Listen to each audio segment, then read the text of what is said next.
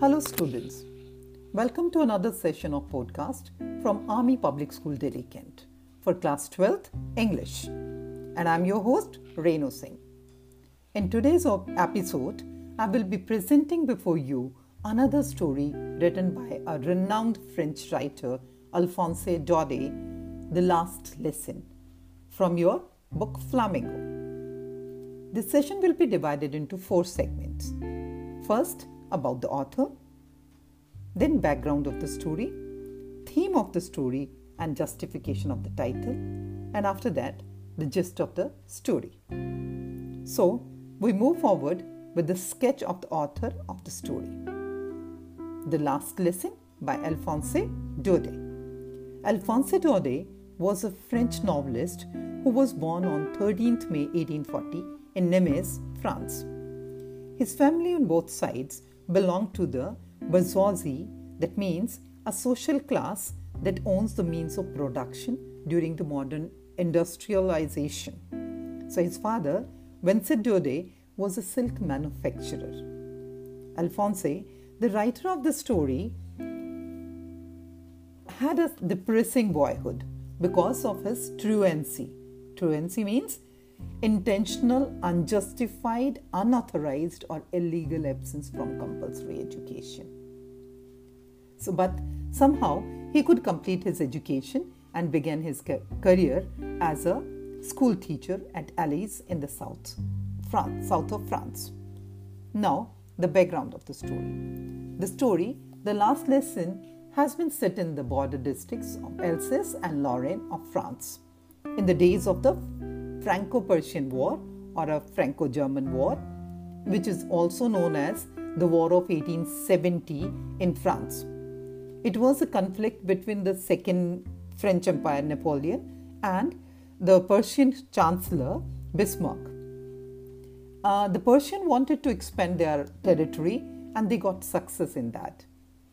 And though the war lasted for almost 2 years, it started in July 1870 and lasted till January 1871. So in this story, the French border districts of Alsace and Lorraine, students, for better understanding where these two districts are located, look at the map given on page 6 of your book Flamingo, have passed into Persian hands.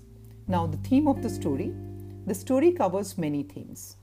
Impact of the war on the border towns, and there are many other underlying themes like identity, uncertainty, displacement, and linguistic chauvinism. Linguistic chauvinism is an inordinate or unregulated love for one's own language. And this love is so much that one considers one language to be superior to all other languages of the world. From here, now we move on to the title, The Last Lesson. Friends, the title is self-revealing. It is the last lesson of Monsieur Hamel in French to his students. German was to be imposed in the schools from the next day, and a new teacher would replace M. Hamel. Even the village elders came to pay respect and listen to the last lesson. The last lesson makes the students and the people realize the need to guard their native language, French. Last moral lecture given by M. Hamel to the French. This is the title, now the gist of the story. The Last Lesson is a first-person narrative whose speaker is a little boy named Franz. The boy is a resident of Alsace and Lorraine districts of France that was lately been occupied by the Russian. This was the backdrop.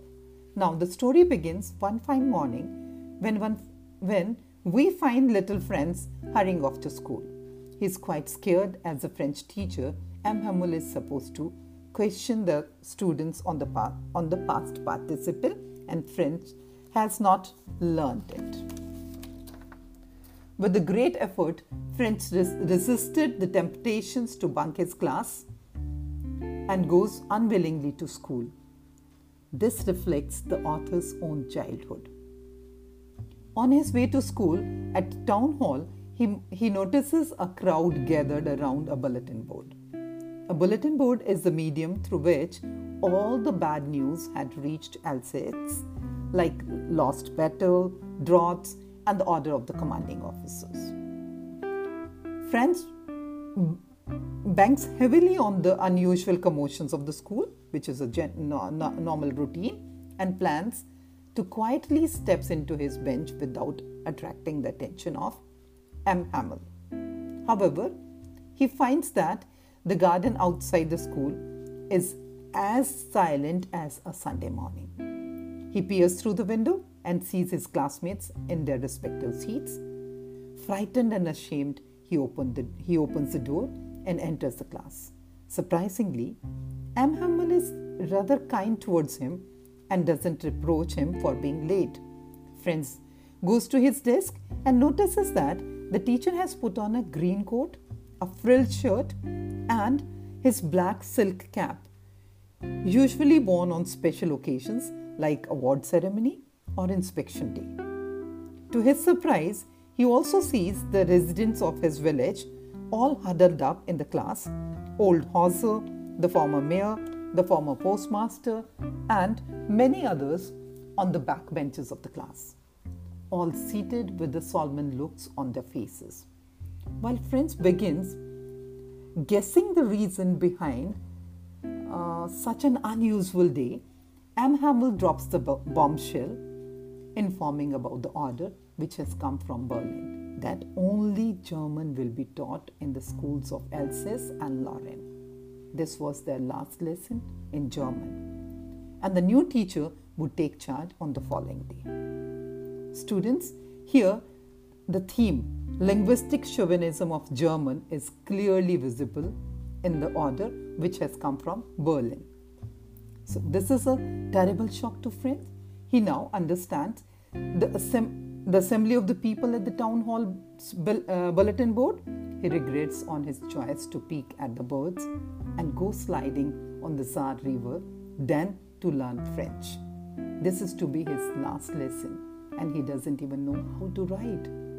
He also feels sad for M. Hamel, a man who had given 40 years of service to the place and who was being told to leave it forever. The theme of displacement is highlighted here.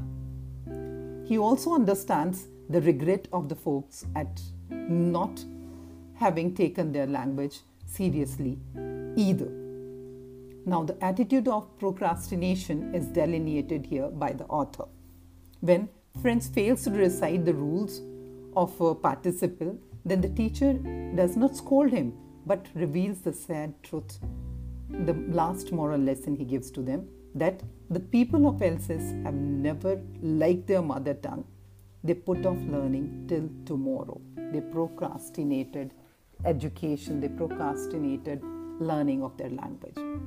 Hamel blames the parents of the young generation as well as he takes the blame on himself. He further talks about the beauty of the French language and advises the people to guard it and never forget it. This is their identity.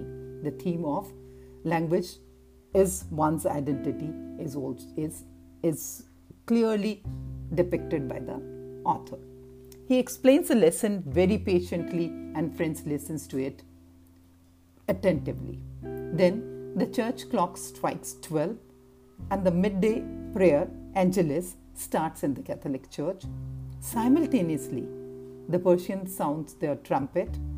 The author highlights the meeting of the two contrasting words of peace and violence, faith and force, for a brief moment in time. And M. Hamel freezes. He tries to say something but gets choked. He scribbles on the blackboard with a large letter, Vive la France, long live France. With this, the story ends. This story is narrated by a little boy instead of an adult figure. Hence, it becomes very powerful in showing the magnitude of the damage that has been done by neglecting one's language. It is also very relatable today as it was when it was written. So students, one should not be as naive as the resident of Alsace as presented in the story the last lesson, and commit the same mistake in the 21st century which they did in the 19th, especially not after listening and reading the story. Goodbye till I come back with another podcast. Keep learning, keep revising, and stay safe. Thank you.